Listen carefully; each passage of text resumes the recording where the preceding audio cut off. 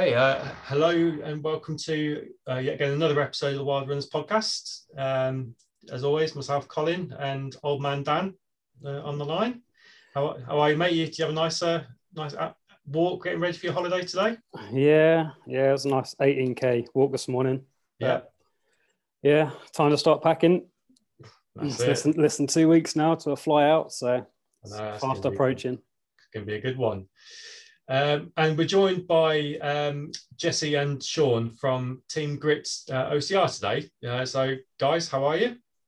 Good. Thanks so much for having us. We are making the most of the sunshine. I've heard that it lasts for about a week in England, so that makes us about 3 days left, I think. So, I think you're pushing all it. Good, Aaron. Oh no. Yeah. I don't know. It was a lovely day yesterday. I was out racing yesterday, and it started off quite overcast, but then the sun really came out. I was like in Derbyshire doing it. So, is that good or bad mid-race? It's better than being freezing cold. Valid. So, I'd agree. To be fair, there was shed loads of mud and water. So if I did get hot, it was 5k loop. So I knew within like half an hour I'd be going in some water. So it was nice. It was fine. And how did you get on? Yeah, it was good. It was good. It was a lapped one, which I've never done a lapped like race before. So yeah, it was a one called Overload. Which is in Derbyshire. It's a little small independent one. But yeah, it was really good. I really enjoyed it. Like, nice. Sort of some good obstacles on there. They put a fake crocodile in the water at the end of the slide, which I didn't see going down the slide. And then when I popped out, it scared the shit out of me. Brilliant. Is there a photographer at that moment? Because that is a photo that I would love to see. If it is captured on camera, I will share it. Perfect. Because there was a photographer at the water, but I think they were concentrating on when you sort of swam under something and over something. So I don't know if they actually got the look of terror. Oh, shame. But no, if it is, I will definitely share it. Perfect. Yeah, that did make me jump. I don't know if you guys know the sort of holiday that I keep digging down about. He's actually doing a challenge where he's climbing Kilimanjaro and then doing an obstacle course race on the top of it. Amazing. That is. I think I was hearing about this. Did you find some gloves in the end? Yes. Yeah, I did. Perfect. Yeah, it took a while. I've got some of the little cheap builders ones as well. Okay. It's going to be hard to know what grip to go for because it could potentially be like blizzards or like well into the minuses, or it could be plus degrees. So if it's plus degrees, I'll just use my bare hands. Yeah. I've never used gloves before because I always just like the grip on my hands because I like just feeling the bars. So I mean, you've got a great rig in the background, so I'm assuming you've been practicing. Yeah, it's been helpful, but it's just always bare hands again. So you've got to get those gloves tested. I have, yeah. I just need the cold weather to quickly happen here. Yeah. Just for like a couple of mornings. Well, we've only got, according to Jesse, we've got 3 more days of summer. So, Well, there you go. And then it'll be winter, so you'll be fine. Okay. Perfect. And Sean, congratulations on your podium last weekend. Yeah, thank you. Yeah. Yeah, I'm just about back to human life from it. It was fun, but it was not as casual an event as I thought it was going to be. It was, very, very serious. I think I was probably one of about 3 people in the entire place without a solid 8-pack and several years of like competitive experience, but it was good fun. Oh, no, good. No, congratulations. I was really, really happy for you when I saw you on the podium. So, but yeah, have you been walking around like John Wayne a little bit this week? Yeah, just everything. Like, I can't even tell you which part of me felt worse. It was just atrocious. You didn't really walk from Monday to Tuesday. No, yeah, I didn't move off the sofa for 3 days. But yeah, back to normal now, kind of. Yeah, that's it. No, congratulations. Was it all because I didn't really know about this one until I saw you literally there doing it. Was it an obstacle course race that you did, or was it more sort of like the strength side that you did? So it was both. So Saturday was, that's why I've struggled so much. So Saturday was what I podiumed in was the games, which was 5 different events over the day. Almost like CrossFit workouts. Like a mix of like aerobic strongman is what I'd say it was, like strongman, but be it like longer term than just like single power output, which was pretty torturous. And then the Sunday was probably the hardest OCR I've ever done. I did the OCR too, and I would second that. It was not technical, So yeah. not really rigs or anything like that. Like anyone could have got through it, but it was basically like a I didn't think Spartan anyone could have got through it. stadium, as in like technique wise. Yeah. Spartan Stadium on crack. Like I have never climbed so many stairs in my entire life. They sent you into the well, first there was like 6 or 7 quite heavy carries. So the women first like kilometre was like an obstacle course, wasn't it? Yeah. Kind of like you'd run, there'd be like some walls and stuff like that. Felt like heavy carries. So Heavy the women's carries. weight was 40 kilos, but the sandbags had been left in the rain all day. It was probably closer to 45 kilos. Yeah. And then after that, you went into the stadium, and then it just became like an absolute sufferfest. So it was just hundreds of flights of stairs into box jumps, like ropes, rowers. And then once you've done all of that, they were like, so now more stairs, and here's a weighted backpack for you as well. And then you got into this massive concourse, which people have now named the Hallway of Horrors, which is basically, how far along do you think it was? Well, it's what you basically did was you crawled up and back one way, then you lunged up and back, and then you burpee broad jumped up and back. And I counted my lunges, and I did 131 lunges. So it's like probably about 170, 180 meters of each of those exercises. Just torture. It took me like just over an hour to do the 5K. It was brutal. Yeah. But good fun. I'd recommend it. It was good. I've never seen a slower 5K. Like the winning time was like 57 minutes for 5K. Wow. It was bonkers. But That does all sound good fun. brutal. What stadium was it? Aston In Bristol. Yeah, Aston okay. something. So it was one of the local Bristol stadiums. Okay, I'm not familiar with. Not a huge one. It's where the Bristol football team play. Like it's Bristol FC basically. Or yeah. It was really cool, really nice stadium, like really interesting to be in there and stuff. But yeah, to be honest, all I could tell you about it was it's got a really long concourse and a lot of stairs. And the lifts don't work. So if you ever get invited to go to watch Bristol Football Club, you just be like, no, I'm not going there. No. To be fair, it's just good to have races back. Like I'm sure you guys feel the same. I will take whatever in whatever format you want to throw at me right now. Bring it on.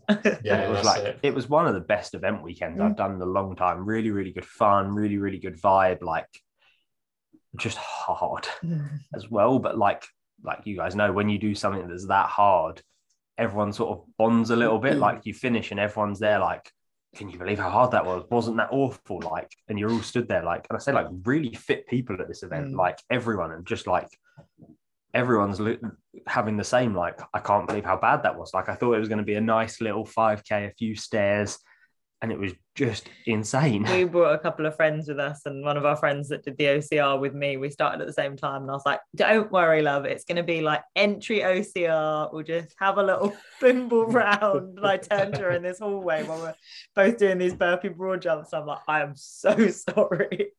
That's all good fun. Well, and we did the 5K, didn't we? But there was people doing the 10K, and one of my clients was doing the 10K, and beforehand, I had no idea what the OCR was going to be like. I was like, it was 10K, it says entry level, just run it really hard, like go out, hell to leather, smash it. And I saw him after his first lap and he was like, what is this? And it's I was worth saying the 10K was just 2 laps of the 5K course. Same. So all of those stairs were just doubled. Yeah. So like lots of people, I think only about 15 people out of everyone that entered the 10K actually went out for a second lap. Yeah. So they said at the start line, look, if you get to the end of 5K and you don't want to do anymore, you can tap out. You can still have your medal. You won't be on the leaderboard for anything, obviously, because you've not finished. But if you don't want to keep going, you can stop. And like, again, like people that are fit and like that you'd see do well at other OCRs were just like, no, 5 is enough. I'm done. Yeah. Crazy times. But it was good. Yeah, that's it. The weird Definitely things do we it do next for year. fun. Exactly. Yeah. We're a weird bunch. Oh, yeah, that's it. My wife thinks I'm crazy for some of the stuff I do. Like I've got bruises and everything all over me from yesterday, and it's just like, you've done that to yourself for fun. And you paid money for it. That's the bit that always gets my family. Yeah. You paid to do this. Yeah. It wasn't as bad as some of the races I've done where I'm questioning my decision-making skills, like mid-race. That's when I'm like, why have I signed up to do this? But then you get finished, you get the medal, and it's like, it's all good. Yeah, and 2 days later, you're like, oh, I'll never do that again. And then 2 days later, you're like, right, so when's the next one? What am I signing up for now? Yeah, that's it. Well, normally the messages I send to Dan is sending him an ultra or something. I'm saying like, because I really want to do one. So I'm not sort of like sending him ultras. I find going, what do you think of this one? What do you think of that one? Yeah, that's the thing. Once you've done, you've got to keep just going longer or harder or more competitive. You've always got to up level somehow. That's it. I mean, so what kind of obviously got a tongue tied. What I kind of wanted to do with this was kind of go into your personal background, sort of like how you got into OCR, and the reasons why you're obviously you're both so good at it, but then also where like the team grip sort of came from. So I mean, how initially did you both sort of stumble into this weird sport that we seem to have, where we all fell into somehow? So when we were in Singapore, I was working at an F45 gym, like just group classes and stuff. And one of the girls that was there said, "Oh, I've signed up for this Spartan race. Should we do it as a team for the gym?" And we were like, I think it's worth saying at this point that me and Sean used to be hella fat. So we've lost a lot of weight. Okay. So we'd kind of got to the point where we'd lost a lot of weight and had kind of started the gym, but we were doing that kind of token bro gym session where you'd do a few bicep curls, you'd sit on the machines, do some chest press, and then that would kind of be the extent of it, wouldn't it? So we push kind of one day, pull the next day, legs. Exactly that. Yeah. But bearing in mind on how far we'd come, I think we maybe perceived ourselves to have more fitness than we did. So then when they were like 5K, we were like, yeah, sure, sounds like fun, off we go. Yeah. And we also I say to a lot of people, like, we were training with people that were less fit than us as well. So you're looking at that in a bubble going, we're the fittest people in this room, great. And it's only when you actually do something that you realize you're not that fit. But yeah, so one girl said, let's do this. And we were sort of like, okay, let's get a team together. And I think about 20 of us did it. Yeah, quite a lot of us went. Like, none of us had any idea what we were doing. So had never seen it before, didn't know what it was. Like I say, all gym people thought we were fit, got there, like we had matching t-shirts, all that sort of stuff. And then we set off. I was wearing a pair of CrossFit weightlifting shoes. Like it was just carnage. And it was an easy 5K course. Like, it's the easiest one I've ever done. If I was to go back now, it would be so easy. But it was brutal. It was terrible. Like, an hour and 40 minutes later and hundreds of burpees for a sprint. And we were both just like, why are we so bad? Embarrassing. Like, when you're like, oh, I'm actually genuinely embarrassed at my performance. And I'd kind of like, one of my best friends, Leanne, I thought I was a similar level of fitness to her. I was so tragically wrong.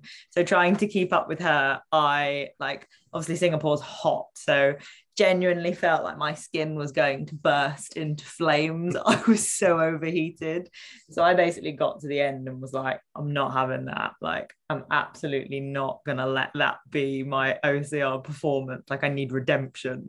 So we kind of turned it on and started training properly, didn't we? Yeah, well, there was sort of a weird year, wasn't there? Because we did that one in the March, April time, and then...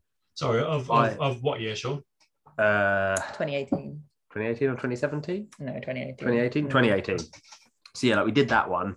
And then there wasn't really any others. And then there was a beast in the December of that year. And you'd had a knee injury, so you weren't running very far. I think the thing that you find in Asia is that because Singapore's so tiny, they had one race a year. So lots of people traveled because it's really cheap to travel. But until you've really got the bug, the idea of traveling to Thailand seems ludicrous for a race. So we just didn't really entertain it to do it until the next Singapore one rolled around. Yeah. Well, I went to the one in Malaysia. So there was one that was just a 40-minute drive over the border into Malaysia. And I went to one of the other guys in the gym, did the beast. And just going into it, knowing what to expect more, sort of came back and was like, oh no, it was actually really fun. We could do this. Yeah. We actually knowing what we were doing, doing some running beforehand, knowing what the obstacles actually were, was actually, this will be really good fun. When's the next one in Singapore? And then that's when we did the Sentosa one on the beach. So then Singapore did it on its reclaimed beach was the next one. And was that a sprint again? It was super. Yeah, it was. It Was was it? a super, because it was when they told us it was going to be 10. And it was That so much standard, more. like, you know, nowadays at Spartan, they're like, it's a 10K race. And you're like, sure. Anywhere between 10 and 50, like, sure. Yeah. Whereas I had like desperately prepared. So the Sentosa race that John's talking about was my first kind of like, okay, I'll do an age group race and I'll see actually like where I can stack up. And I'd been putting in some training, but not necessarily like fully devoted to Spartan. I just basically added in some running, because until we did the first race, I'd never run longer than like a kilometer. So kind of stepped the running game up, decided that it was worth giving it a go. Put way too much pressure on myself and kind of got in my head a bit too much with it all. But yeah, so on the start line, they turn around and they're like, okay, so it's a 10K race. So I remember thinking, okay, right, brilliant. Like I can just get through 10K. I'll be able to do it. So race goes, I'm like race my little heart out, trying to run on sand and trying to desperately keep up with these other girls that have gone out in my age group, and was absolutely redlining from the start. It's like the first time I've really experienced it. So I'm just trying to hold on and keep my lungs inside my body. And then I look down at my watch and I'm like, okay, 9K, okay, I've got a kilometer to go. Let's speed up. So I'm like, okay, great. So running a little bit faster. 10K ticks over and I'm like, not only is there no finish line in sight, I know that I've still got about 5 obstacles during this race. Like, this is not good. I have very little energy left. So I managed to kind of desperately hang on to body parts and cross the finish line. And I was just absolutely dead. And it ended up being about 11 and a half, closer to 12, which I had not planned for and did not have necessarily the energy to last. But so I came across the finish line in 4th. And I don't know whether you guys, like, 4th for me is the worst. I would rather come last than come 4th, because you're like, you can see the podium. It was really close, but actually no one cares that you came 4th. So from that point, I was officially hooked. And it was the rest of the year racing age group. And that actually went quite well. And we kind of both would look at it, and Sean took over my coaching, started putting a program together for me, and then the age group went a lot better than we'd either both kind of expected. So then it was a bit like, okay, so the next year maybe I'll move to elite. And actually they had a stadium race, so it was the first stadium in Singapore, and at the time my training was kind of probably more functional fitness than running. So actually the idea of a stadium race for me was probably going to be the best chance I had at doing well. So kind of signed up to the stadium. Sean and my dad managed to convince me that I was going to have a go at racing elite. Kind of expected hopefully a top 10, thought that might be quite realistic. Raced, ended up having to go, they do stadiums in like waves of 10, and I'd got put into the back wave because I'd never raced an elite race before. And so basically just went out, redlined again from the start. My heart rate reaches some incredible highs during races. And yeah, across the finish line, didn't really know where I was at, hadn't really kind of managed to keep the time difference in my head. I was just basically thinking like, just run as fast as you can. And they put a 3rd place like provisional thing around my neck, and I was like, holy crap. And then actually, because of the time difference, I ended up being bumped to 2nd, not 3rd, because obviously I'd started a minute behind. And that was like the moment of, oh my actual God, I can be someone who didn't do any sports at school, had no fitness. And actually, if I put some effort into this, it's actually going quite well. So that was it. Stuck with elite in Asia. And then obviously moving back here, there's a lot more competition in England compared to in Asia. So I'm just kind of trying to work out where I fit in England now and kind of claw back to the girls here are so fast. They're so fast. So we're working on the running, but yeah, it's all good. Yeah, but you got that 3rd place at Midlands. It was 3rd, wasn't it? That was great. Yeah. Oh, So that was I can remember filming you when you did it. I don't know, anyone was more shocked than me in that minute. So yeah, that was that real. I think I'd been putting a lot of pressure on myself, and especially because obviously I'd been on the pro team in Asia and they'd moved it over when I moved back here. So it was definitely that moment of, oh goodness, am I actually going to be good enough to deserve this spot? So that Midlands race was crazy. It literally all came down to the last few seconds, and as always, bloody spear throw. So I was just very, very lucky. Can I call it luck? No, spear throw is luck. No, Spear it's throw. not luck. Okay, well, it was great that I made my. I'm not allowed You've got to to be you've got to be there to take advantage of it. I think that's okay. Fine. Yeah. Okay. That's the way I look at it. You know, It played out well for me. Yeah. There is no luck involved. In spear, if there is any obstacle that is luck, There's no luck involved. You train hard to give yourself the best chance to complete obstacles. There's no luck involved in it. You do hard running into obstacles so that you're able to get your heart rate down and complete that obstacle. I would agree with you for every other obstacle except spear throw. Okay. We'll agree to disagree. We won't. I'm right. Yeah. No, to be fair, you're talking to someone who has got a spear, and hopefully tomorrow we'll be building myself some sort of target to practice it, because those burpees for spear throw was not they're the fun. worst. They're like, just the worst. I think they're burpees of shame because it's always in front of everyone. You know, it's never like at the back end of the course where you can do them like in private. Yeah, just like, everyone watching. Oh yeah, Yeah. you missed your spear, and great, right on the finish line too. Yeah, that's it. So it's like burpees of it's like in Game of Thrones. You can just imagine people going shame to you, couldn't you?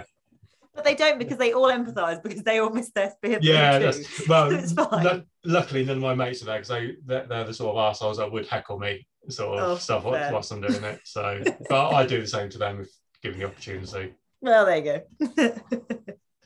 So, I mean, what was it that you liked about sort of obstacle course or Spartan racing? What? So many things. I think the community was a big one. Yeah. Just having that kind of, because we all went down together. We did that team event first, and everyone was so friendly. Volunteers were great, and then it was just that. I don't know. It's like running race is one thing, isn't it? But realistically, you know, when you're setting off, you've got yourself a running race, and especially when I then got more competitive, I knew that realistically I was never looking at being competitive in a 5k 10k running race, because it's just too late in the game. But OCR keeps it interesting because you've got to have so many different skills. It keeps your training varied, so I don't have to just be going out and doing running. I've got to actually, I can boulder, and I can go and do trail runs, and I can do strength sessions, and actually that keeps it really interesting. And then you've got that kind of competitive aspect where you've got different race distances, you've got different race formats, and actually that's quite interesting. And then for us in Asia, it was a great chance to travel as well. Like, we'd be going over to, like I say, there was races in Thailand, in Malaysia, different parts. Like, we did a race in Sarawak, and I did the ultra, and they ran us through the orangutan sanctuary. So you're running through with orangutans over your head, going like, this is pretty cool. Like, I would rather do this than a normal holiday. And then obviously I'm quite a competitive person, so it kind of ticks that box as well. So it just had everything we were kind of looking for, I guess.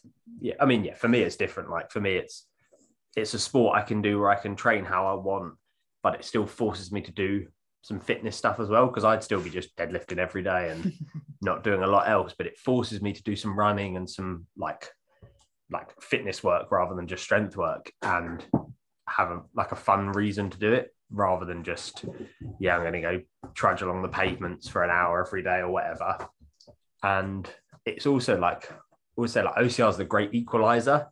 Like, just being a really skinny fast runner doesn't mean anything if someone sends you up a 500 meter bucket carry. Like, if you can't get the Herc hoist off the floor, if you can't do a set of monkey bars, you can beat me by 10 minutes in a 5k, but we're much more equal in that footing, which is just more fun for me. Like I just said, like, getting to see lots of skills tested versus a single skill is always more interesting. And especially as a coach, like, it's more fun to plan for, it's more fun to program for. Like, you have to sort of say, how do we get the best out of everyone when we've got a limited number of days in the week and hours in the day, when they've got to be ready to be able to do heavy carries, but not be too heavy so they can still do monkey bars, but be heavy enough that they can do the Herc hoist, but still be fit enough that they can run up hills. Like, it's just so much fun. Yeah, and that Herc hoist is difficult. Like, I was surprised at how heavy.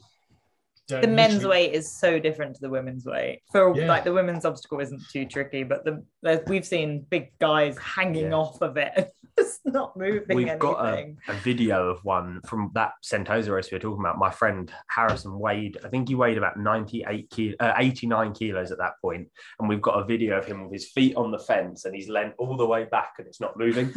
Yeah. So it's more than 90 kilos that he had to try and lift. And he was like, no wonder I couldn't do it. Like, there was one point at Marston where I was literally horizontal with my feet on and I was like, it shouldn't be that heavy. Moving. You know, I'm not the biggest. I mean, I think I probably weigh around, I don't know, 75 kilos, something like that. I don't weigh myself, but probably around that. And I'm like, why the hell isn't this thing moving? Like, yeah, it's like, I always give everyone the same tip for a Herc-hoist. If you see someone finish a Herc-hoist, use the same bag. that's what you said to me. Yeah, the pulleys don't always line up. So it's worth taking that couple of seconds to see which ones are moving. Yeah. And like, I always say, like, I'll always look for the easiest one. Why would you go for the hardest? Like, you want to do the easiest possible Herc-hoist. Like, they're hard enough. Yeah. And then I guess the more that we got into it, it was kind of a weird transition period in terms of setting up Team Grit, because we obviously, like, Sean was a PT, so he was doing coaching and he was working with clients, but it wasn't necessarily OCR focused. And then the more we got into racing, you then did your SGX certification. And then you started to lead coaching sessions. So I guess they don't really do them here. No. In Singapore, they do kind of like group training sessions. So I guess because everyone's in the same place, you would just have a time and a date and everyone would go down, and then they do like a big group Spartan training session, which is always quite cool. So then Sean started to lead some of them. And then we kind of started to realize that actually my performance was going a lot better than we thought, which obviously had to be, we were doing something right. Like, as someone who had never competed in anything ever, there was obviously something going well. So then it was kind of like, well, this is a really nice community. Everyone gives so much to us. We'd started to volunteer at races. We'd started to do a bit of staffing and reffing at races. So it was kind of how can we help from there? So yeah, we sat in my school over a weekend using the computers, set up a website, and just thought, well, if we put some blogs out and one person reads them, then that could be helpful. And if it becomes much more than that, then so be it. And yeah, launched the website, and yeah, it was great. It started to kind of pick up, took on a few clients, started doing kind of seeing people at races. And sorry, my dog is all over the place. Good boy. He's gorgeous. He is very gorgeous. He's very noisy, aren't you? Yes, good boy. Yeah, and then it's kind of grown steadily, and then we obviously had a bit of a transition period where COVID happened. Well, before that we moved, but I suppose it all kind of happened in one. But yeah, COVID happened, which we kind of get it. If you haven't got any races coming up and you haven't got anything to train for, there's the first thing that goes, and that totally made sense. So yeah, things kind of quietened down for a bit, and then recently, I think I was at Marston Lodge and met a few people. That was a good chance to kind of network and stuff with people in the UK. And then, we're kind of back. We've taken on some great clients recently.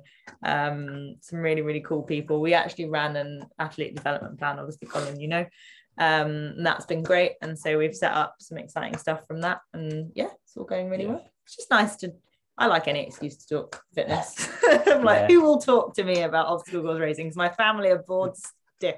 I say for me, it was just I was coaching, like Jess said, and I was doing lots of, let's get you ready for this specific party you want to go to, and let's help you lose 5 pounds, and let's do all of this. And like the training I was giving those people, I was still trying to get them towards OCR style training. But like when your goals are weight loss and that sort of thing, you're not really dedicated. And so launching Team Grit sort of meant we could go, no, these are the clients we're training now. Like, this is what we're doing. Like, we're training clients for obstacle course racing, not just training people to try and lose a few pounds. And I think that should be, I'm not saying that it should be obstacle course racing, but you tend to find a lot of the time that the people that do want to lose 5 pounds, and it was the same for me. Like, I got so fixated on aesthetic goals to the point that at one point before I did OCR, I was debating going down the road of like bikini, like standing on stage in a bikini, and how much weight could I lose? Because that was the only thing. Like, when I started losing weight, I went to Slimming World, and everything was kind of measured in. There was a woman who ran my Slimming World club who would either like clap if I'd lost weight, or I'd get like the absolute stink eye if there'd been weeks that I hadn't lost weight. So everything was focused on that. So then for me, the next step was like, okay, well, then it's a case of how much weight can I lose, I guess. So what is there that I can compete in with that? Okay, well, it's bikini, like competing. And then I found OCR and I was like, okay, my training actually has a purpose now. And it was when it had that real focus. And then actually I realized that my body was changing for the better. But actually it wasn't necessarily that I wanted to be skinny and look great in a bikini. It was that I actually wanted to be strong, and I wanted to be able to lift a really heavy bucket, and I wanted to be able to do hack hoist without just hanging off of the rope. And actually I think for a lot of women that's really healthy in the terms of like, it gives you something to focus on that isn't just how do I look in this picture, which I think becomes too much of a media thing anyway.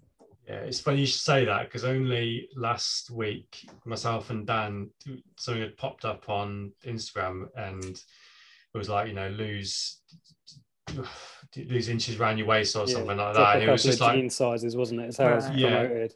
It's just like, that's so bad that I hate that sort of stuff. And I've got an 18-year-old sister, and I just think I just don't want that to be the message that, or the only thing that is important is how much weight you can lose. Like it's not the focus at all. I like what sort of Joe Wick says, don't, because the scale's a sad step, don't even go on them. Just so true. It is. Just got kind of go by how you feel, how you look in the mirror, how your clothes fit, that sort of stuff. Set down some measurements if you want to how quick can you do a certain run or something like that sort of stuff. And that was what we found, wasn't it? It was then that focus of, well, I want to be able to go to a race, I want to be able to perform well, so I need to eat right for that, and I need to fuel myself, and I need to make sure that I'm resting and getting enough sleep. And it suddenly became like a more important healthy focus, that rather than just, I need to eat chicken and broccoli and try and shift some weight. There's no fun in that at all, is there? We actually did a cut once where we only ate chicken and broccoli, literally, and chicken, broccoli and steak and broccoli. But it was when we first moved to Singapore and we didn't have a microwave, and Sean was waiting for all his like work passes to come through. So I would go into work. We basically on a Sunday would make like just hundreds of Tupperwares of the same boring meal. And so I would go into work and I would heat mine up in the microwave. Sean didn't have a microwave at home, so he was just eating cold chicken and broccoli day after day. And it became that sounds like a bad time. Didn't lose that much weight, didn't do that much fitness, was just miserable, don't really like steak anymore. or broccoli. We don't recommend that. No, that was long before I knew what I was doing fitness wise and stuff. I mean, with your, first of all, what does SGX stand for? Because I've seen Spartan group exercise. Okay, so it's like a Spartan qualification. Yeah. So I was really lucky. So what it normally is, I mean, to be perfectly candid, it's a bit of a shit fitness course add-on. So like they'll let anyone do it. You don't have to be a PT. You can just pass this quick test online, and they're like, great, enough about fitness to be an SGX coach. You can do this course now, which most of the time is all online. Like, it's not bad. Like, it's the guy that set it up, Dr. Jeff Gooden, is a really smart guy, but it's not a great course. Like, it worked really well for me in terms of I already had proper fitness qualifications and knew what I was doing. And it's a bolt on. Yeah, it added on that, like, just gave me a few little bits of knowledge for how to adjust that to obstacle course racing when I started. But we were lucky. So Joe DI, not Joe DeSena, who was like the head of all the fitness side of Spartan at one point, came out to Singapore and hosted like the 2-day course. So the group of us that did it there did a proper 2-day course with him, like learning like all properly, which was great. But for the most part, it's an online thing. It's not super detailed. It's good to do if you already do all the fitness stuff, or it's actually good to do if you don't know anything, and it gives you some base. But it's a weird qualification. Like, I don't really know what to say about it. Like, I'm glad I did it. That opened some really cool doors for me. I wouldn't really recommend it to anyone necessarily, but I also wouldn't say don't do it. Like, if someone said they were going to do it, I'd be like, cool, sounds good. But what it meant for us, and for me particularly, was that I then worked with Spartan Singapore, with a couple of the other guys I did the course with. We were the head coaches for Spartan in Singapore, and then in Malaysia, and then Vietnam. So it meant like we went out to Vietnam and COVID stopped the actual race happening. They still haven't had their first race 2 and a bit years later, but we basically did their first ever group workout for Spartan there with like 150 people, which was amazing. Like just a big group class, like some obstacle technique stuff. Sorry. Sean's got allergies. I think I've developed hay fever for the first time in 30 years this weekend. I've never had it before. My nose won't stop running. I can't stop coughing. We're really lucky for everyone listening to this audio. Yeah, sorry. You're welcome. Yeah, so like it's basically it's just Spartans. It's Spartan's way of getting a bit of money out of you to get a little sticker and a title. Like in the US, they use their SGX coaches a lot better than the rest of the world. Like you do coached heats, you're paid to go out in a heat and coach. It gave you some insight with obstacle technique. Yeah, like it wasn't bad, but it's not. I'd say it adds very little value as a coach, and in the US, it's much more used. They have group classes, they have coached heats, they have like a directory where you can find your SGX coach. All that sort of stuff is really good. Outside of the US, like a lot of stuff, it's sort of just a title and nothing else really. Okay. It was handy for me when we started because I didn't know that much about OCR and stuff, so it was really good to get that direct first-hand knowledge, and it's been super beneficial in developing like our style of training for Team Grit.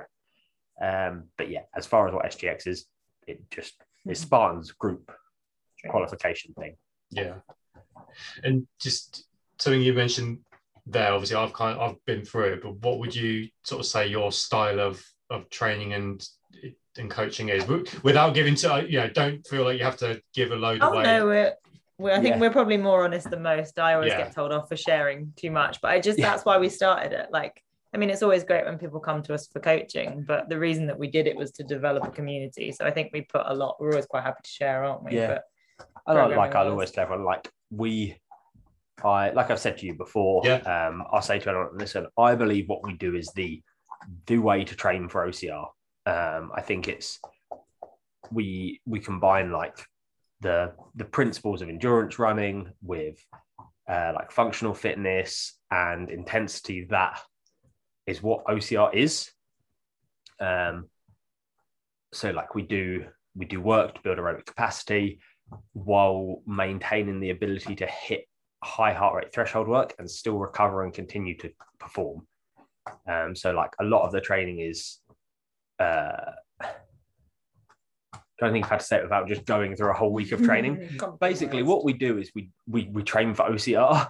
And I think what a lot of people don't do is they don't train for OCR. A lot of people train for 10Ks or marathons and do some obstacle practice. I think a lot of people are training for OCR isolated. So they're doing obstacles, they're doing running, but they're not necessarily always getting used to how it feels when you're absolutely tanking in a race and you need to kind of keep pushing, and how it feels to get off of an obstacle and then be able to run rather than having just practiced how to do hand changes in your garden on a bar. So it tends to be that kind of compromised high-end session, which we combine with the lower intensity stuff, but I think we kind of push it a bit more than I always say, like, I go by the results of my clients, and like Jess was my first client. She obviously did really well. Everyone else I've worked with has outperformed what they thought they were capable of. And it's like I truly believe that in 5-10 years, when OCR is a more like well-rounded out sport, that it's going to be how people train. It's going to be, you do your easy long runs, you do your trail runs, you do interval work, you do like functional fitness, you do all that sort of stuff combined, and it allows you to perform. Because what I find, like I've worked with people that have wanted to do OCR, but they also really like marathon running, and they're the best at holding a 4:30 pace on the flat road, and they can do that all day without ever really getting tired.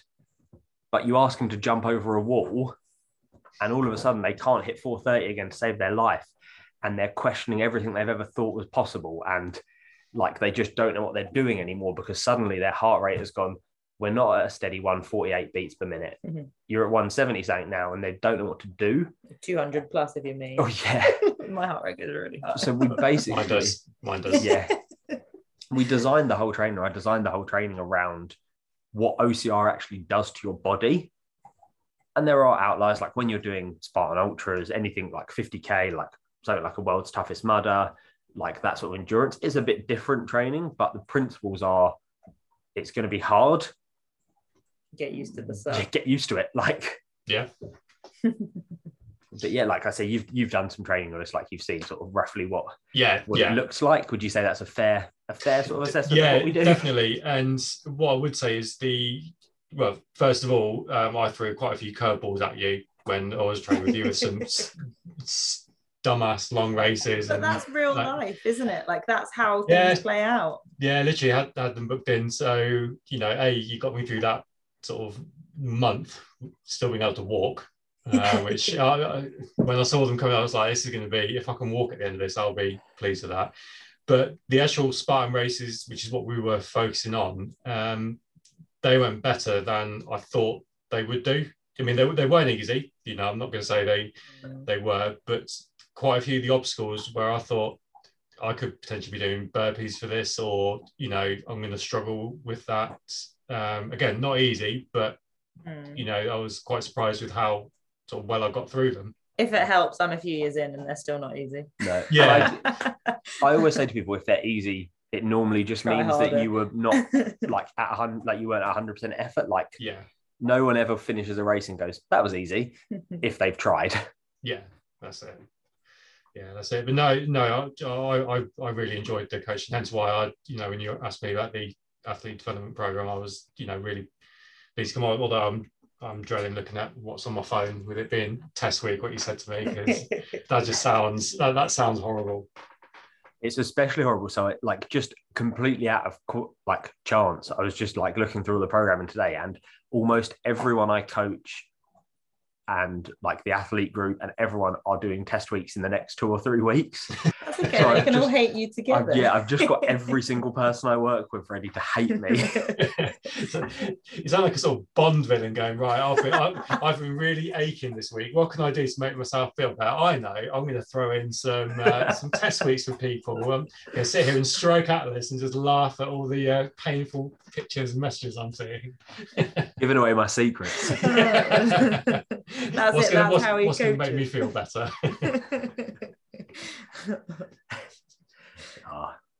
Yeah, to be fair, I feel better that I'm not doing them. So yeah, no, but I think it's good. It just even like a time trial or something, it's worth putting a marker down before you start something, isn't it? Because then you've got something to measure it at. Yeah. 6, 8, however long you do, you can measure it, can't you? Yeah, and that's it's like the equivalent of progress photos, isn't it? You want to be able to track, and I think that's where it's really important with OCR, because it is such varied training, which is why, just from context of the people listening, the athlete development program, we've started a separate group program which is working with a number of athletes who actually applied with really similar goals. So planning the program, the problem that you have with OCR sometimes is that you find it, well, I do, and I find it hard to see if I'm making progress because my training is so varied, and that's what the beauty of it is, but it also makes it hard to see if you're getting better. So actually, it's one thing if you're training for a 5K, your 5K PB, you've got to run and beat that. That's a really easy kind of benchmark to throw down. Whereas the reason that we've got a few different tests over the week is because OCR isn't as simple as that. So you need those varied benchmarks to be able to then say, okay, well, is this a true representation of the progress that I'm making? Because obviously everyone wants to see progress. Like, you wouldn't train with someone if you didn't think they were going to get you any better. It would be pointless. So that's when they become, and I'd say that to anyone like coaching with us or not coaching with us, like plan yourself a little workout that is a representation of compromise running. So doing some kind of workouts into running, into the type of format, and use that every couple of weeks or every couple of months to see if you are actually progressing, and kind of keep that as your one thing that is consistent. So you can always come back to it, because especially when there's no races. Like that was something that I found really tricky. Sean loves living with me. It's great. Babe, I just don't feel like I've made any progress. And he's like, get your training journal out. And we went back through like 2 weeks and I was like, I was just going to tell this story. So after about a month of listening to Jess say, it's all awful. It's all everything's shit. My fitness is shit. My training's shit. Everything's shit.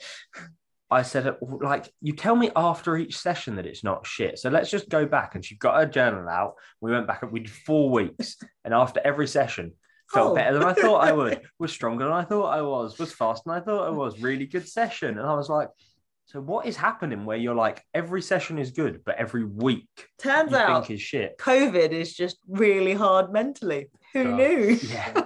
And that's what it was. And like with no races for nearly 2 years, you just get in your own head. Like I just kept being like, oh my God, and when the races do come back, there's going to be so much pressure and I just have no way of knowing, and I'm in a new country and that seems really intense. But yeah, I did have that slightly like resigned face of every time I went through a new week, I'd be like, oh, sorry, babe. I guess I'm doing better than I thought. And I do, like, I always say with OCR as well, like, you could do a Spartan sprint every month and you're still not getting a replicable test. Like, it's a different, like, you guys have done them. I imagine most people listening have done at least some sort of OCR where you know that the course isn't going to be the same. And even if the course is the same, the weather's not going to be the same.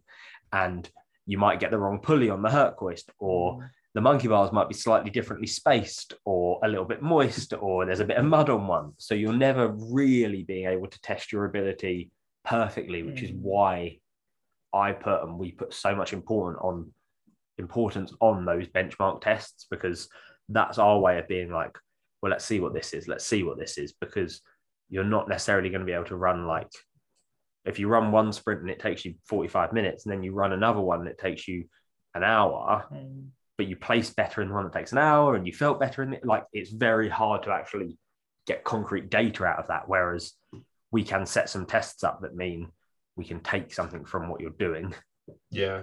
Because I think even if the course that they had at Midlands this year, when we go back next year, it's going to be a different course. So straight away, it's not the same race. The obstacle is going to be in different places. Yeah. The actual layout of the course is going to be different. Throw in the weather, which is why we probably like it. Exactly. And that's what I was going to say. That's what keeps it interesting. But it obviously means from a training point of view, you just have to be a little bit clever with how you're prepping for it. Yeah, it's not like you're training for, no disrespect to people, but, a road marathon or, road 10K where, it's going to be relatively flat. You can literally go out your front door and train on the terrain you're going to be running on in any weather, so you can get used to everything. It's a weird thing to train for, isn't it? Yeah. And I like, marathon running is not easy to train for. No. But it is easier to program for. Like, as a coach, it's much easier to program for just getting someone up to 42 kilometers and then gradually, like, increasing their pace for that 42 kilometers, keeping their fitness there. From a coaching perspective, that's much easier. Like, and the science is all out there. The research is all out there on how to do that. There's like guys that have been training the same way for 20, 30 years that are still the best marathoners in the world. So you can look at that and go, well, that works. OCR doesn't have that. No. Like, you've got people winning that are like, I don't really run at all. I just do mountain biking and rock climbing. And then you've got people that are like, I was a 400-meter track runner. And like, they're all competing with each other in the same sport and beating each other on different things. So you're like, well, you've really got to work out how to get this right, because different disciplines all seem to be able to be good at this. And I think that's what will be really interesting as we see, obviously, we've got kids as young as 6, 7, maybe even younger, who are training properly now for OCR. And I think it's going to be those lot coming through in the next few years that will allow you to start to see that real picture of, okay, well, what training plan actually, what type of training led up to a successful athlete at that. And at the minute, we're kind of looking at people, like you say, from really varied backgrounds. You just don't have that information yet. But it'll be interesting to see the kids coming through and kicking our asses. Yeah, that's it. God bless the age group for the older ones. Yeah, there are some people I'm glad will never knock into that 5-year bracket with me that I'll never have to run against. So, I mean, do you think OCR will become like a real big sport, particularly in this country, in years to come? I I would like it to.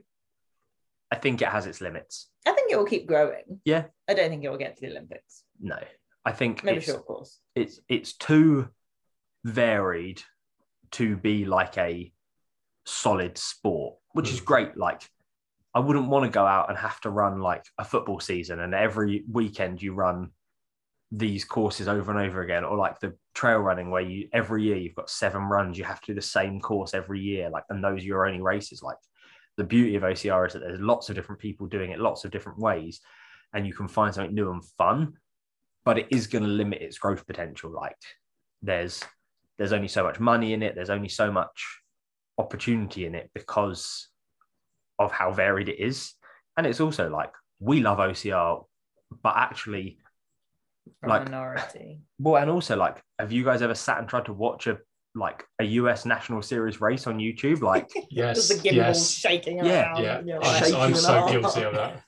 Like, I would love to watch it. Like, I'm the sort of person, like, we watch the CrossFit Games and I'll sit and watch like the 3-hour swim paddle event that they did this year, or the 3-hour marathon row they did. I'm a sucker for that, as long as the cameras actually work. Yeah, there's work. Whereas, like, watching a Spartan racing, sometimes you're like, I'm just watching like Steve Hammond's feet for 20 minutes, listening to someone heavy breathe, and all of a sudden they're at the finish line and this person's won and you haven't even seen them and they followed this guy. And like, until they can figure a way to televise it, to push it out to people, I think it's limited. And I think stadiums are the way to go, but then stadiums are very expensive. There's so much. It will be the ninja type course. It will be the 100-meter courses. But if anything gets that real publicity, I think it will go down that road. And then that takes out a lot of the terrain element and things like that. So I think it's a tricky one. Yeah. And I've always said, like, I think like OCR for me has some running in it, and Ninja Warrior is the ones that don't have the running in it, and they're different sports to me. Like, I think a stadium race, if someone put the money in to develop a stadium series with, like, it was well televised, it would be quite easy to set up. It would be fascinating, and it's amazing to watch that sort of thing. And I think if someone could figure that out, it could be an amazing sport and it could really get big. But until that's done, I think it's limited by what it is. And also, like you say, like we've all said, it's very hard to convince someone when you show up at work on a Monday covered in bruises and you're like, do you want to come do it next time? And they're like, not really. Yeah. Like, what happened? I ruined £200 worth of trainers. I ripped my t-shirt open. I've had to take some antibiotics because I've been through some swamp water. Yeah, and I've had to have the day off work because my legs won't work anymore. Like, it's not an easy thing to sell to people. But look at the medal. Yeah, but it's really shiny. But it's also like, once you get those people there, if you can sell it to someone and they do it, then they're then trying to sell it to someone else. Because I don't know anyone, like, dogs just bombarded us, don't know anyone that's ever gone to an OCR and gone away going, well, that was boring, I don't know why I did that. No. Yeah. Everyone that does them is like, when's the next one? How do we sign up to another one? How can we find another one? Like, what else can we do? I've got friends that were like, oh, we've signed up, like when we were in Asia, they were here and they were like, oh, we've signed up to one because we keep seeing you do it on the internet and like wanted to see what it was. And like, all the time, when are we doing the next one now? When are we doing the next one? What training should I be doing? How should I be doing my running? Like, all this sort of stuff that was just... Sorry, guys, if you can hear the background noise of being attacked by a puppy. Yeah, like, I think it's a sport that if you could drag people to, you could show people what it was, it could be big. But I just don't think anyone's going to invest the time and money into that at the moment. So I think my wife, she's got no intention of ever setting foot on an OCR course, literally no intention. But the few races she's come and just been around the event village that I've done, she's gone, I can actually see just from the atmosphere, she's like, I can see why just even around here, you can feel the buzz, can't you? Yeah. And that was what we noticed when we did trail pursuit, wasn't it? Just the buzz from the event village and stuff like that. Yeah. Yeah, and that's what we got from Superhuman this weekend, like last weekend as well. Like, and I think, like, I always feel like a real negative person. Like, I wish OCR could be massive. I wish everyone would give it a go because it should be. But I don't think without a lot of time and money invested, it's going to be. Watch this space. Yeah, hopefully. Yeah, touch wood. Like I say, like, and like, I think if everyone that likes it keeps talking about how good it is, and like you say, like, you go to those event villages, like your wife goes to the village and is like, I might not do a race, but I would now say, yes, it's a fun event. Like, even if I'm not taking part, it's fun. Like, you can have a beer, you can watch people do some cool stuff. Like, you see everyone having a good time. Like, the potential is definitely there. I think also like Spartan doing the kids races, because I can't wait to sign Oscar up for his race next year, and he loves sort of, he's watched the the US National Series races on. I'll put them on the TV, and he will actually sit there and watch it. Like, he doesn't really, the running, he's like, that's boring, but when someone's going through an obstacle, he thinks it's great. But then you get him out in the woods, he loves like running around, climbing on stuff. It is like you're a kid. So I think if the children's stuff, I think the more companies that do that will help it grow, because and you would like, I would really, exactly, and I would really hope that like Nuclear are really good at it, Spartan are good at it. I think Tough Mudder have a little Mudder. I think if there's going to be an OCR, there needs to be a kids event there too, because that's what you want to bring into it. Like, you want to bring that community and that kind of family spirit into it. And there's such a market there, especially at the minute. Like, I'm a teacher. Get the kids outside, get them off their laptops, get them off their iPads. Like, please, someone take them to an obstacle course race. And I think actually that should be, like, if we're adults doing it, it needs to start with the kids as well, and give them the chance to do what they should be doing anyway. But Dan, I have got a couple more questions, but have you got, I'm conscious of you've just been sat there, mate. Have you got any? I was wondering, I've seen a lot recently about them saying how people say the elites should run the last wave because the courses is a lot more muddier and the obstacles a lot more trickier.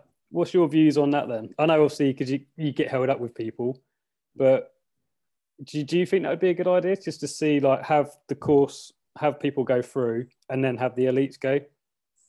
Can I go to me? If I go first, then you can talk from a coaching point of view. From a sports point of view, I think the elite should go first. They are the people that are, like, it's not their job at the moment for a lot of them, but for some people that's their job. They spend their whole lives training for, and having that clear run of the course. Like, the course is not nice. It might be less muddy than it will be after everyone's been through and stuff, but a lot of the time they're trampling down the bushes though. So actually it's not necessarily. But that's what I was going to say. Like, they have to map out the course for themselves. At the end of the day, you can see the footpaths everyone's taking, you can see the routes, but also, like, it becomes a really hard thing to do, because you're like, okay, so we have to get everyone off course by this time for the elites then, and then what time do you stop waves running? And then, like, a big part of the market for obstacle course racing is the open racers doing it for the first time, enjoying it, that might take like as long as they need 4 hours to do a 5k. Like, there's nothing more humiliating or humbling or more likely to turn someone off an event and then being like, come on, we've got elite racers that want to come out and get off the course.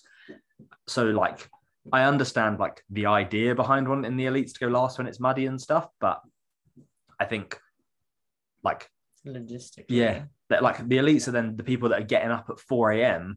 to eat and warm up and get ready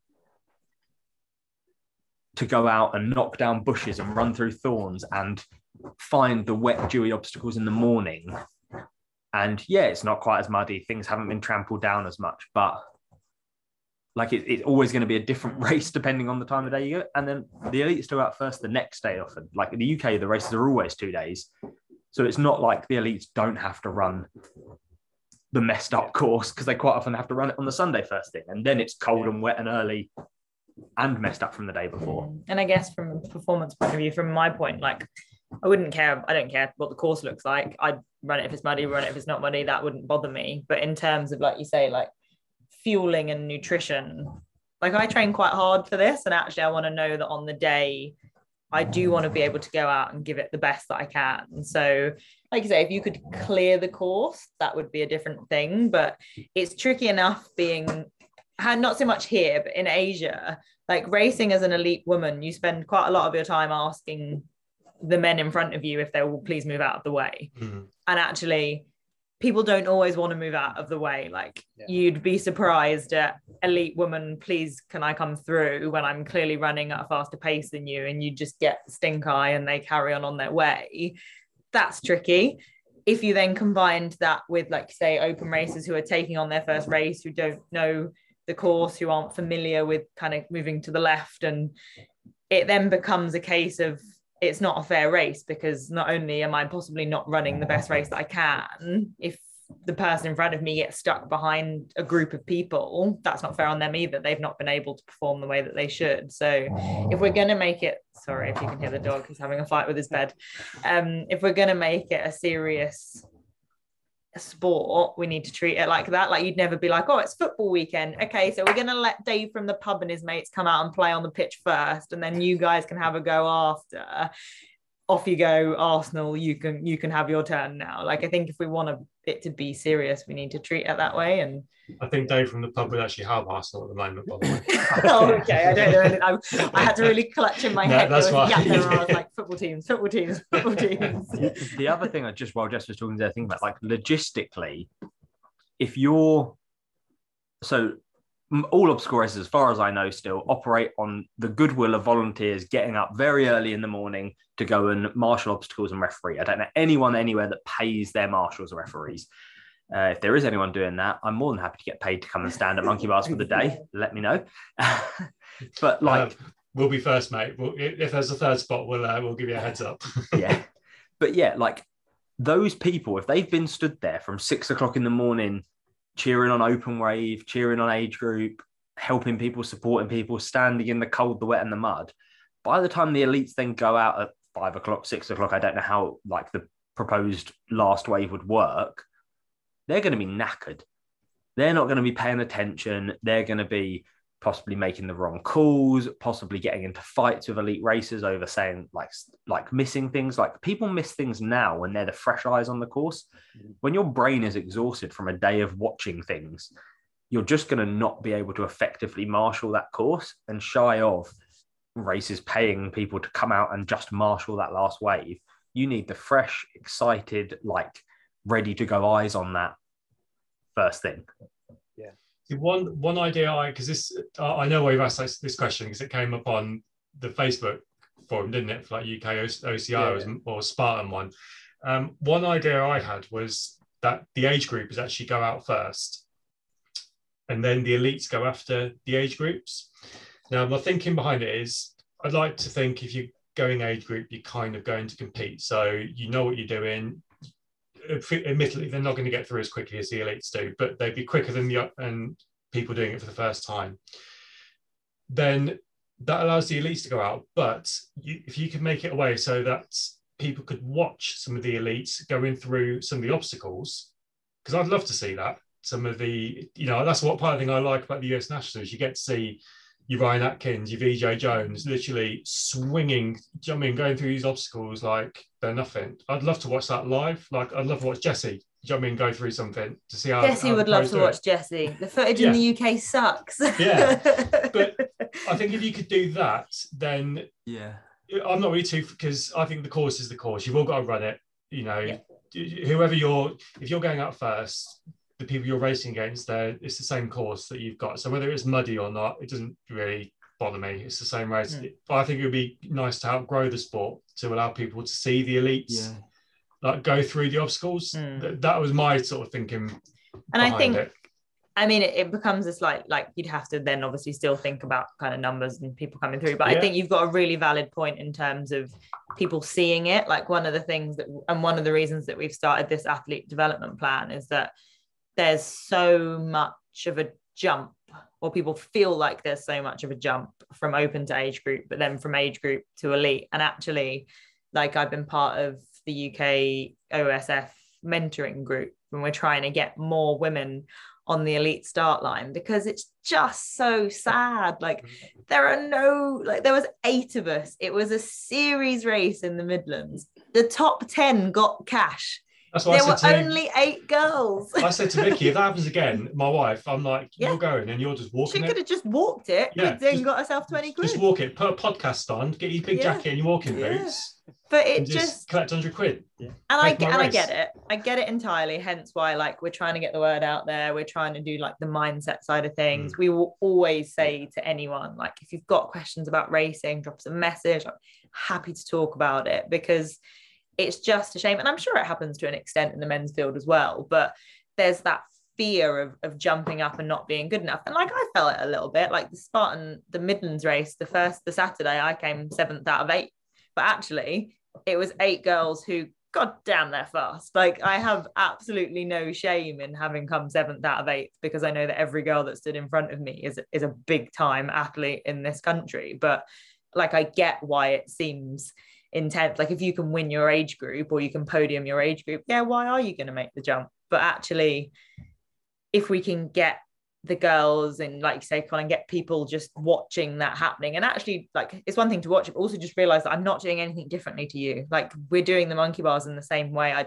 don't have a magic wand. I've just put that consistent training in, and it is absolutely possible. Like, God, I was 25 kilos heavier and I couldn't run 500 meters. Like, if anyone can step on that elite start line, like, God, you definitely can do it. And I think we really do need to expose it. And it is a shame when you set off at 6:30 or 7 o'clock in the morning and there's not anyone else in the event village yet, and there's still not really anyone there that sees you coming in, because the open waves haven't started yet and the age groupers are out on course. So I think there's definitely a market for bringing some kind of focus to it, but I'm not quite sure how it's done.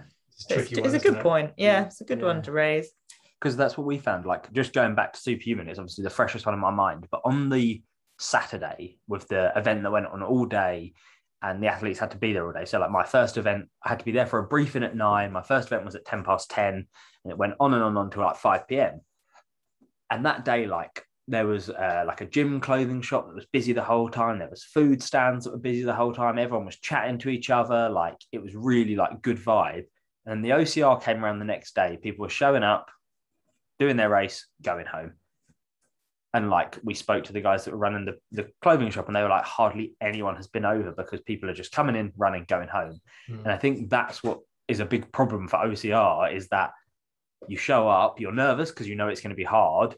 You do your event, and then quite often you're like, I need a shower. And so I think even like, if you put the elites last, would people stick around all day to watch them? If you tried to put them at midday, would they stick? Like, it's so hard to do. And like, I haven't got an answer for it. I don't know how to do it, but yeah, like, I don't know how to make it so it's more visible to everyone. I think good footage here would definitely help. Yeah. Anyone, like you say, Colin, you watch it, we watch it. Anyone that cares about OCR is watching that stream. And actually, I love sitting down to watch the US races. I think it's brilliant. And I get super excited. I'm like, oh my God, these guys are legit. And then I'm like, wait, I'm not that legit, but I'm almost legit. And if we brought some focus to it, it would be cool to watch here and in Asia as well. But I get it. It's tricky to do. It takes a lot of manpower and editing. But yeah, there definitely needs to kind of be that focus. And especially, like, I love Spartan dearly, but there's no need to not have a podium at the minute. Like, every other freaking race is having a podium. Like, we work really hard for that moment, and it's not all about standing on a podium, but you know what, it's really nice. And even if you're not on the podium, it's really nice to stand and cheer on the people that were. And it just felt really sad that there were so many age group racers who might have hit their first podium. Like, it was my first podium in the UK. It's people who haven't raced in nearly 2 years. Like, we're buzzing to be back. I can go to frickin' Tesco's with every man and his dog. Every other event is having a podium. Like, there just seems no logical reason to not. And I just don't get, of all the things, why that's not come back yet. And it just, in terms of trying to bring a focus and give people that minute that they've trained really hard for, like, thinking about from a coaching point of view, it's just really sad. It's a real shame that they're not having that opportunity and they're just getting their medal a few weeks later in the post. It's just a bit sad. I'm hoping to see that back. I haven't had mine yet, no, but I imagine it's I'm being told it's on the way. It's in the Spartan post. They work on a different career set. But say, no, I get it. Does that come with a customs charge as well, like most of their other stuff? I imagine the weight of it probably does. Even though the postman's going to be going, you owe me 50 quid, there you go. There's my win bonus gone, thank you. Thank you, Spartan. So just one question I wanted to know is, when when they ask you to come onto the pro team, how do they do it? I mean, is it like Harry Potter when the owls are coming through to give you your invitation like that, or is it just like it's a sorting hat? Actually, it just whispered in my ear. Oh right, you are Gryffindor. No, so it is a process. So I actually had an interesting run with Nathan. Who did I run with? Dave Watson. So Dave Watson kind of heads up Asia. And I had a run with him and he kind of talked me through the process. And it seems to be a few different things. This was at least in 2019. So to have joined the pro team in 2019 in Asia, which is obviously it's for the 2020 season. There was for the 2020 season. I don't think it was 2020. He said that it goes on a couple of different factors. So it's obviously performance. You're on an elite pro team. You obviously then have to commit to racing elite races. But then there's different factors. So it's kind of like how much you engage with the community. I think there's a little bit of an aspect of the presence that you've got kind of online and offline. And then kind of how you engage your performance, and then what he called the X factor, which I'm not sure what that translates to, but apparently I had it, so great. But yeah, I mean, obviously it depends. There's a lot more people in England and the UK who obviously would be kind of vying for those spots. I was really lucky that I got a spot in Singapore, and then they honoured that. Sorry, I'm not allowed to call it luck. I was very happy that I got a spot in Singapore after my hard work. And then because I was halfway through the year when I moved back, they moved that over to England. As to whether that will carry on next year, stands to be seen. I think they're now adjusting the process. So it's been a little bit different this year because of COVID. So they've actually, the kind of requirements in terms of not having other sponsors and stuff, that they've kind of dropped, which I know had a bit of a bigger impact for some of the top guys in the US, but it didn't impact me in that way. I don't get a salary from Spartan. So in terms of kind of opportunities, I guess that they look at all of those different factors. They're definitely looking at performance, but then there's other factors that go into it, and then they'll reach out when they pick their team, and then I guess it goes from there. But I think the UK team stayed the same other than me.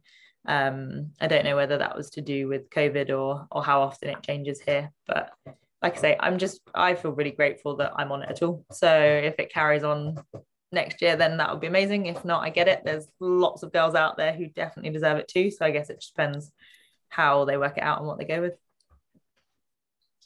Cool.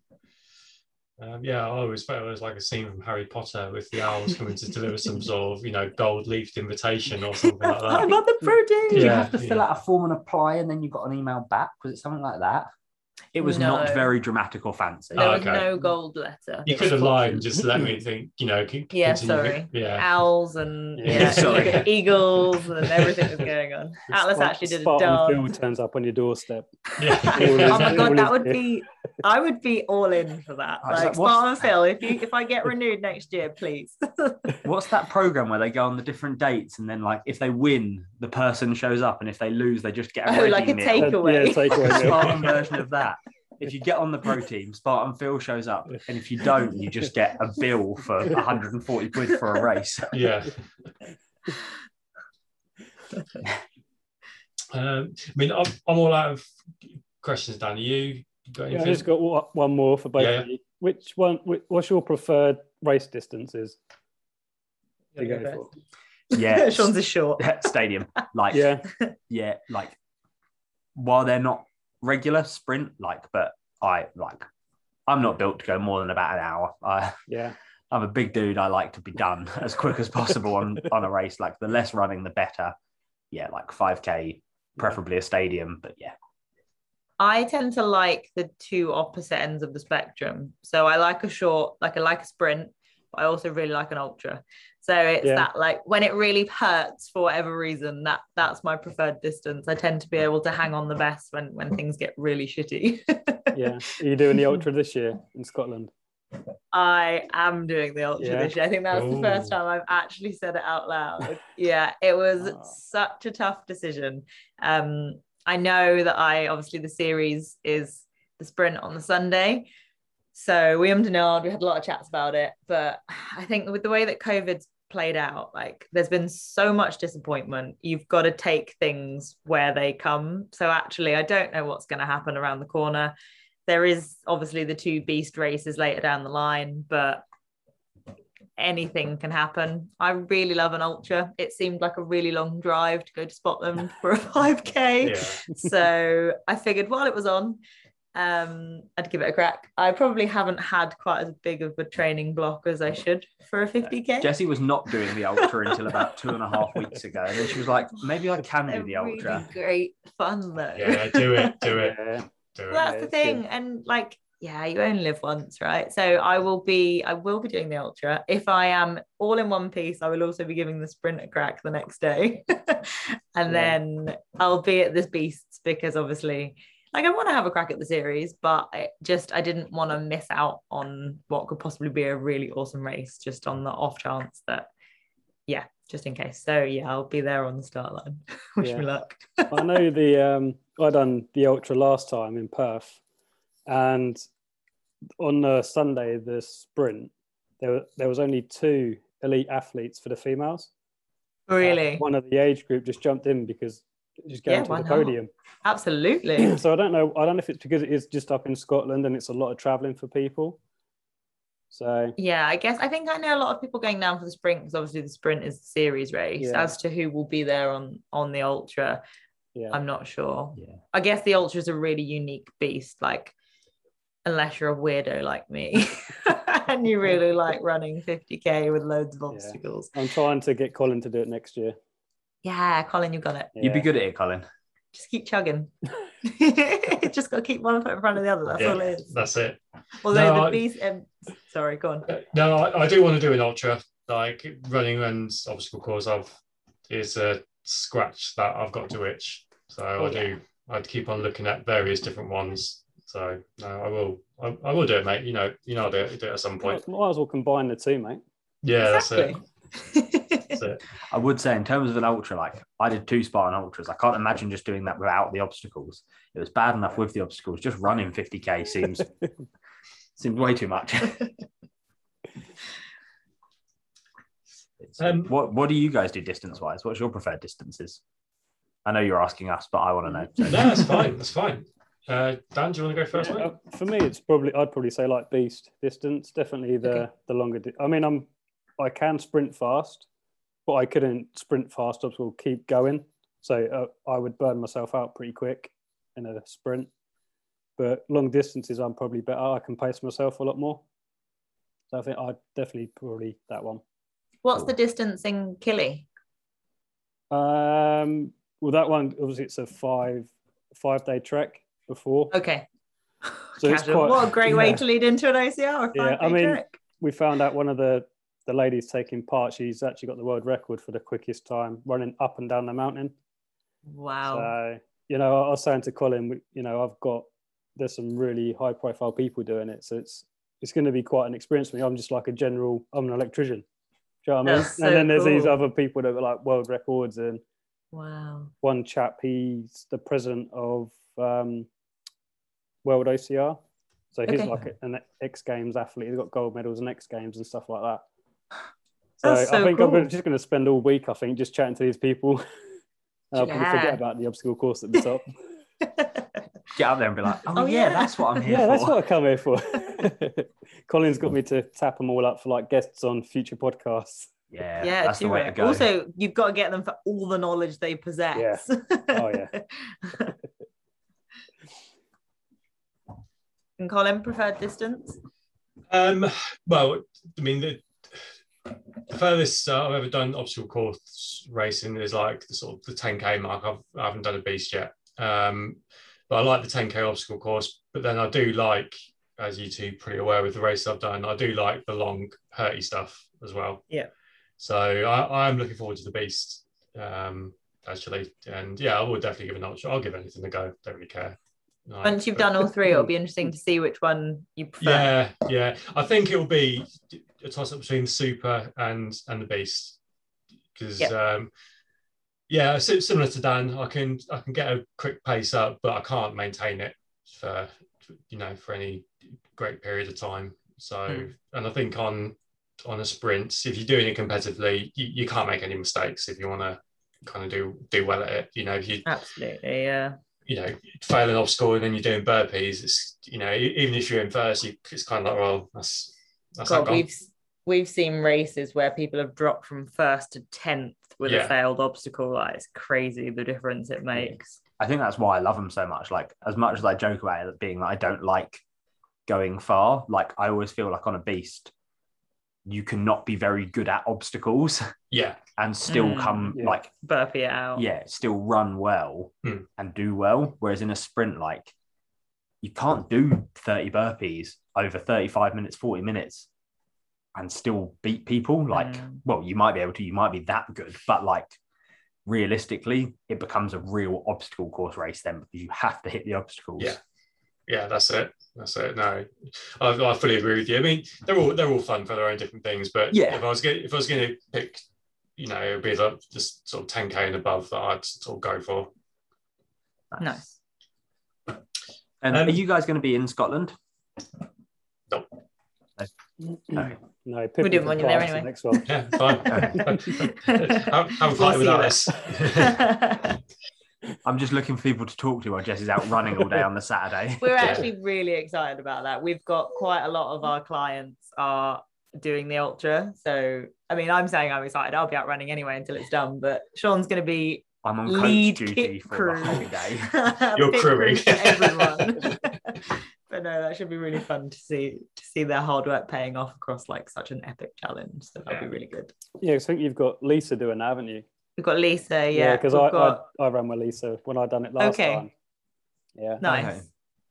Yeah, so we've got I think 5 or 6 people doing it, possibly even more than that now. We won't name them just in case they're not happy being named, but we back them all and we think they're all going to do an amazing job. But yeah, Lisa's going to smash it. Yes, and that actually kind of leads us on quite well because we did put obviously a story out for some questions, and Lisa is one of the people that sent one in actually. Oh. So what her question is what's your dream race or event that you'd like to do? Oh, good question. So I think we'll ask actually both the same question sort of separately, you know what I mean?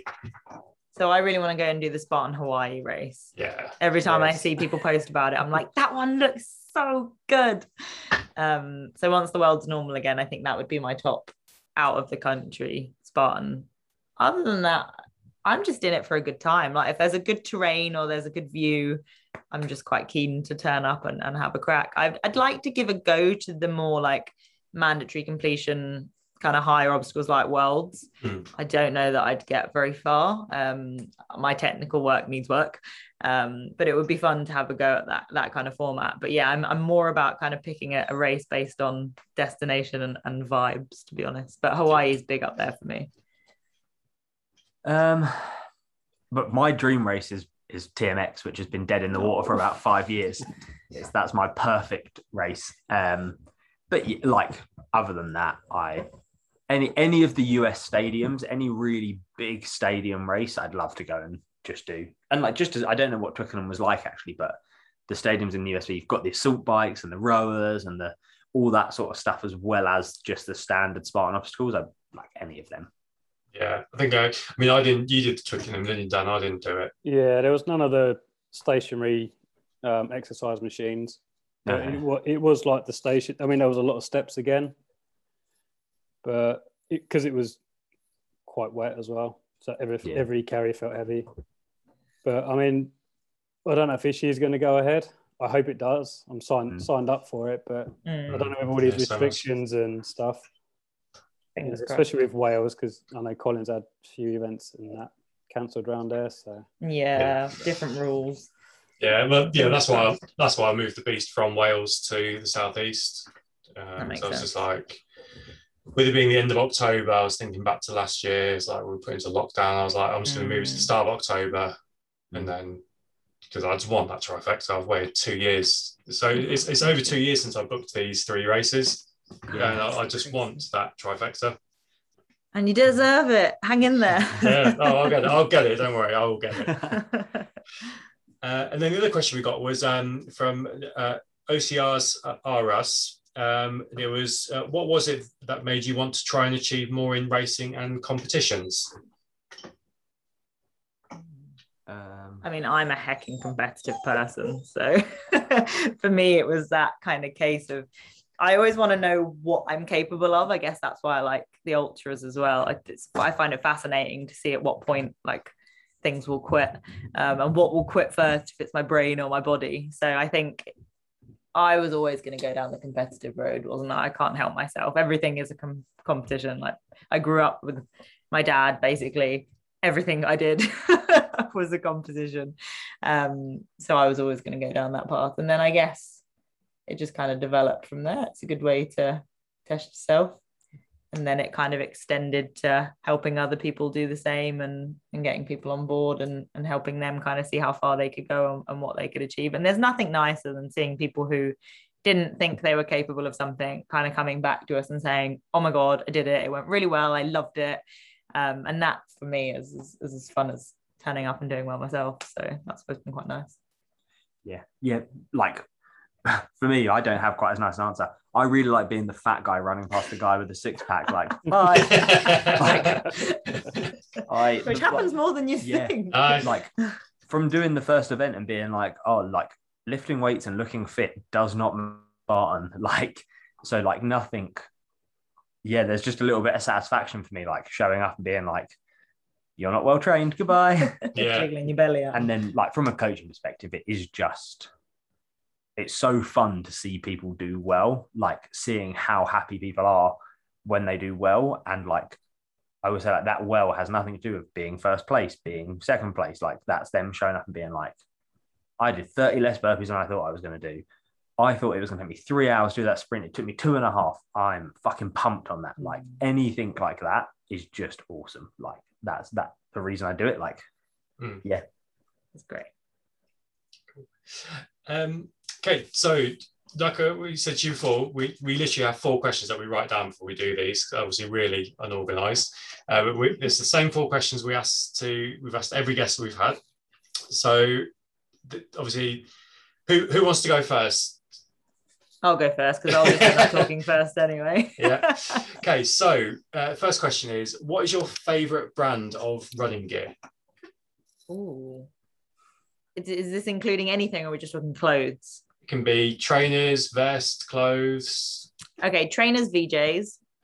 In terms of sticky shoes, they have helped me not fall on my arse more times than I can count.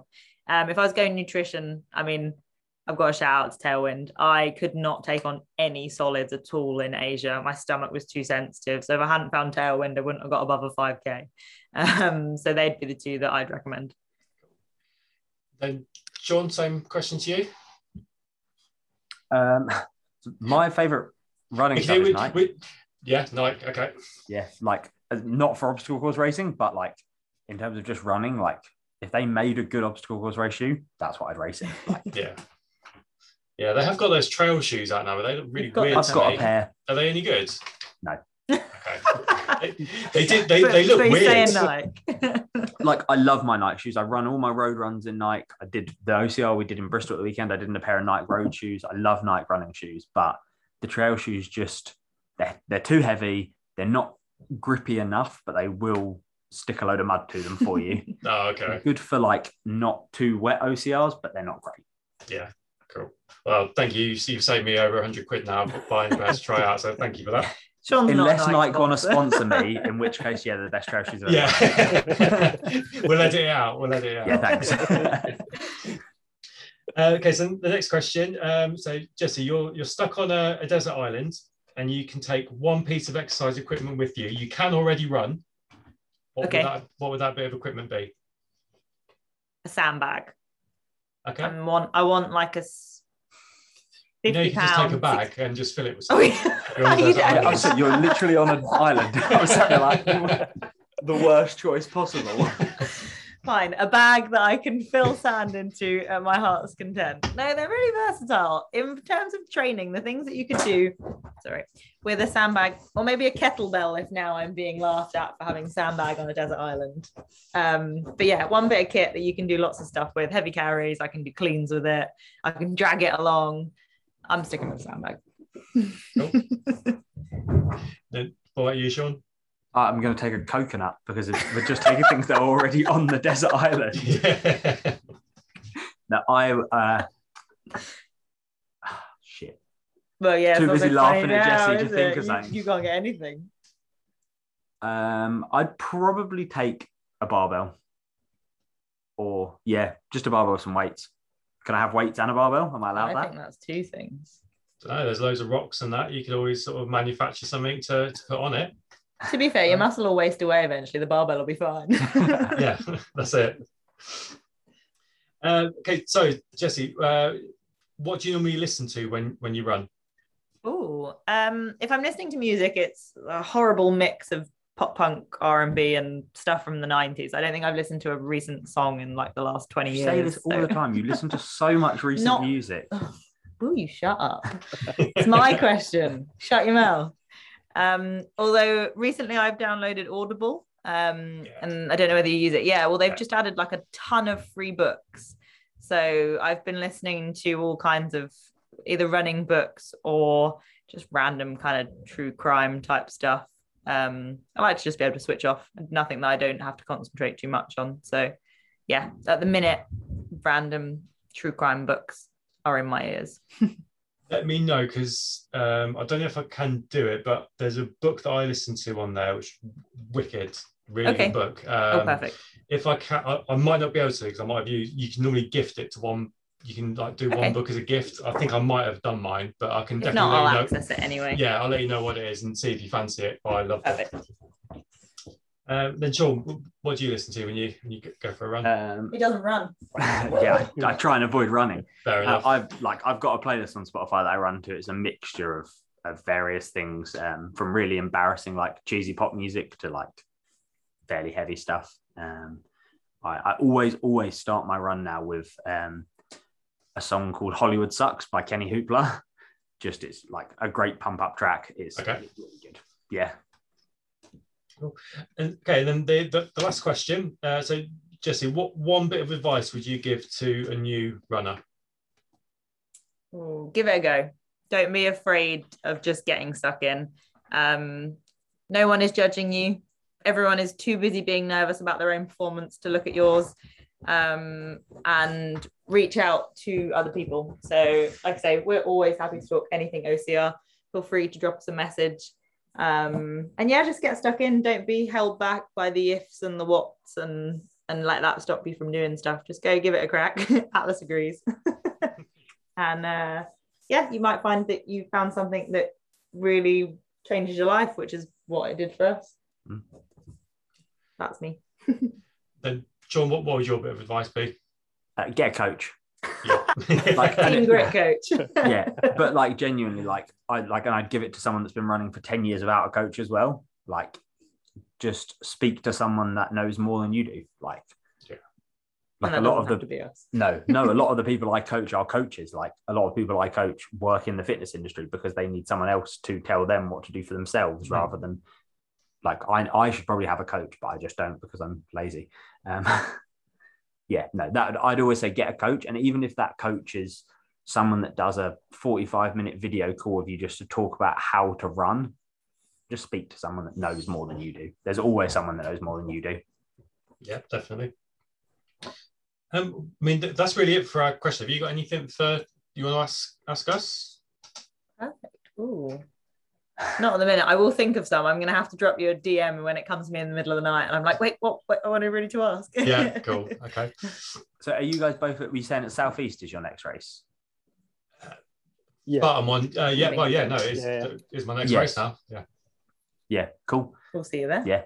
In human form. That's so exciting. Yeah, that's it. I'm still really like a kid at Christmas. That's like, I've spoken to so many people on the internet for the last year and a half and not met anyone. So everything's like, yes. It was nice in Midlands, just sort of bumping into people you kind of have been speaking to like on Instagram for like 18 months, and actually like just having a chat with them face to face. Yeah. Yeah, and that never gets old. That's my favourite part of being down there. Yeah. Yeah. Yeah, that's I say I missed Midlands, and I was a little bit jealous that everyone was having a nice time. Well, you were at a festival, so I'm sure you had I was nice at a time. festival, Yeah, you know. At the time, I was not thinking about missing the race. Yeah, but exactly. In hindsight, I was like, The difference is Sean doesn't have any memories from his weekend. So it was a good weekend then. yes, You hope. I think so. Yeah. Yeah. Where can people sort of find you guys? You know, if they give you a follow and stuff like that. Yeah, so we are Team And Grit Atlas. OCR and Atlas. He has his own Instagram because that's who we are. We're those kind of people. But yeah, no, so Instagram and Facebook, if you just type in Team Grit OCR, we'll pop straight up. We have a website as well, which has got our blogs on. It's got our training programs. It's got information on the coaching that we offer. But yeah, like I say, we are always super happy to help. We probably share far more than we should. We're always happy to talk you through what you're up to, or if you've got kit that you want to talk through, or you just generally want someone to kind of cheer you on. I've got someone who I'm keeping accountable at the minute. She doesn't train with us, but she just needed a buddy. So I just check in every now and then and see how she's doing. We just really want to kind of keep building the community. So we're on Facebook, on Instagram, we've got our website. And then I'm Smiley Spartan Racer, if you want to speak to me directly. And you are... what's my You've changed Instagram? it. Yeah, I've changed my Silverback Instagram. Sean? Yeah. Your best bet is the Team Grit one. I don't use my Instagram as much as I should. I've like not even made it through my 5-event recap from this weekend over 7 days, which has gone terribly. You'll be happy to know that I run the Team Grit Instagram. So if you do want to reach out, drop us a message on there. I'm on it pretty much every day. But yeah, please do. If you're thinking, should I or shouldn't I, always drop us a message because we're happy to help. Yeah, I'll second that. You guys have always been really helpful, and sort of before I even started coaching with you, just supportive. So yeah, I'll definitely second that. Yeah. The other place to find us is Scotland Ultra. I'll be the big guy running around after people and then really lonely for like 3 hours when everyone is on course. Doing all the crewing stuff and everything. Yeah. So I'm going to be really busy from like 6 a.m. till 7. And then once everyone's on course, I'm going to just stand there for like 3 hours. And then everyone's going to come into transition. I'm going to be really busy again. And then I'm going to stand there for like 3 hours. Well, bit of advice, I'd bring a couple of camping chairs to begin with then, so at least you can sit down and put your feet up. It's a good shout. Probably going to set myself up a gazebo and all sorts. That's it, that's it. Bluetooth speakers to get some tunes on. It's been so great to chat with you both. This has been a lot of fun. Thanks for having us on. No, thank you for coming on. Thanks for coming on, guys. And before we end, I just want to say thank you to everyone who signed up for our September challenge as well, because obviously all the profits from it will all be going to Young Lives versus Cancer, so we'll help them continue the good work they're doing. So thank you to everyone who's signed up to that. Perfect. We'll get that on the Team Grit page as well, Colin. I'll share that out for you. Oh, nice one. Cheers. Thank you. Cool. Great. Well, thanks a lot, guys, and speak to you later. Awesome. Cheers, guys. Bye.